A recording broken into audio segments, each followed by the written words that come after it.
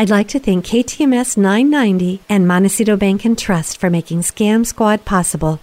I'm Patty Teal. And I'm Deputy District Attorney Vicki Johnson. Scam Squad is up next. Sound off. 1, 2. Sound off. 3, 4. 1, 2, 3, 4. Scam Squad. Welcome, Vicki, to another episode of Scam Squad. I can't wait to hear what you have for us today. Hi, Patty. Well, once again, I thought I'd talk a little bit about holiday scams. We touched a little bit on this last week, but since the holiday season is fast upon us, I thought it would be a good idea to discuss this a little bit more. Especially since so many people will be shopping online this year. Yes, and as we know, scammers are always looking to take advantage of any opportunity to run a scam. And I got this bulletin about holiday scams from the FBI, and it starts with this line: "'Tis the season to fill those stockings, but don't let fraudsters help you to empty your wallet in doing so." Ooh, that doesn't sound good. So what are they warning us about? Well, apparently fake websites are very prevalent this time of year. I think I mentioned this before, but you are more likely to be scammed if you are searching on a website for a particular item. Like for instance, that hard-to-get toy for a grandchild on your list? Exactly. Scammers know about the popular items, and they are ready with a fake website to offer it to you at a very good price. Which is one of the warning signs. If it sounds too good to be true, it probably is. But how can you tell whether you are dealing with a fake website versus a legitimate website? The first thing you need to know is don't trust websites on Facebook or any other social media sites. Those are often fake sites. And there are several other warning signs other than just a very good price that's being offered. You should make sure that whatever site you're on, it's secure. So when you look at the URL, the address, check for the lock symbol and also an S at the end of the HTTP portion of the address. The S means the site is secure. And be suspicious if the site doesn't have any contact information for customer issues like returns. So, for example, if the site doesn't show you an address or a phone number or an email, some way to get a hold of somebody if things go wrong, be very suspicious.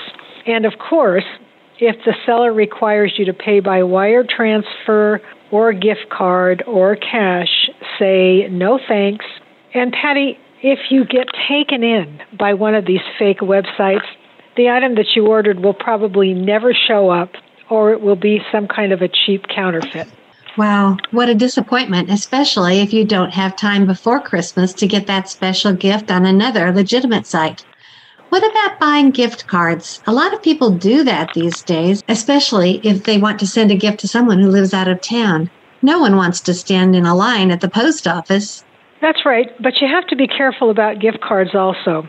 If you are offered a gift card by email or text, especially if they're offering the card at a discount, don't respond. You might be setting yourself up for a phishing attack where somebody wants to steal your personal information.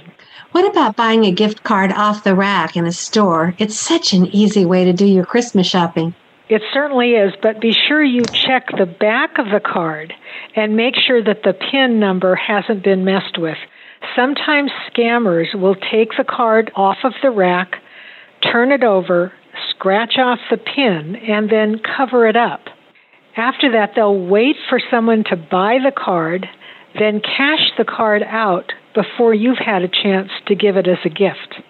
Sometimes people will give tickets as a gift, like to play a sporting event. Anything we need to be careful about there? Yes. Like with everything else, scammers can set up fake websites to sell tickets. So make sure if you want to give somebody a gift, like to a play or a sporting event, you go through the team or the theater's actual website. You don't want to show up at the event and find out that you can't get in. Any other tips, Vicki, for holiday shopping this season? Keep a list of everything you've purchased online, who you bought it from, and when it should arrive. because in the chaos of the season, you might realize that the important gift that you've been waiting for hasn't arrived until it's too late.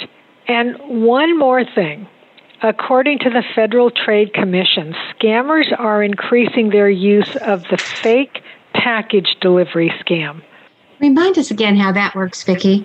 Well, in a typical scam of this type, you might receive a text message, a phone call, or an email telling you that you have a package waiting for you, or that FedEx or some other delivery service was unable to deliver the package. And to get the package delivered, you have to click on a link. And of course, once you click on a link, they want you to verify your personal information or supply payment information like your credit card or your bank routing number. And the sites that they send you to look real. They might look like the actual Amazon site. Wow, with more and more people relying on Amazon and other sites to buy things, they may be more likely to assume that these fake sites are legitimate. That's absolutely right. And that's what the scammers are relying on, that you won't question a site that looks just like Amazon. How do you protect yourself against this risk? Well, first of all, don't click on any links in an email claiming to be from a package delivery service like Amazon. And if you get a phone call from someone claiming to be from Amazon, hang up.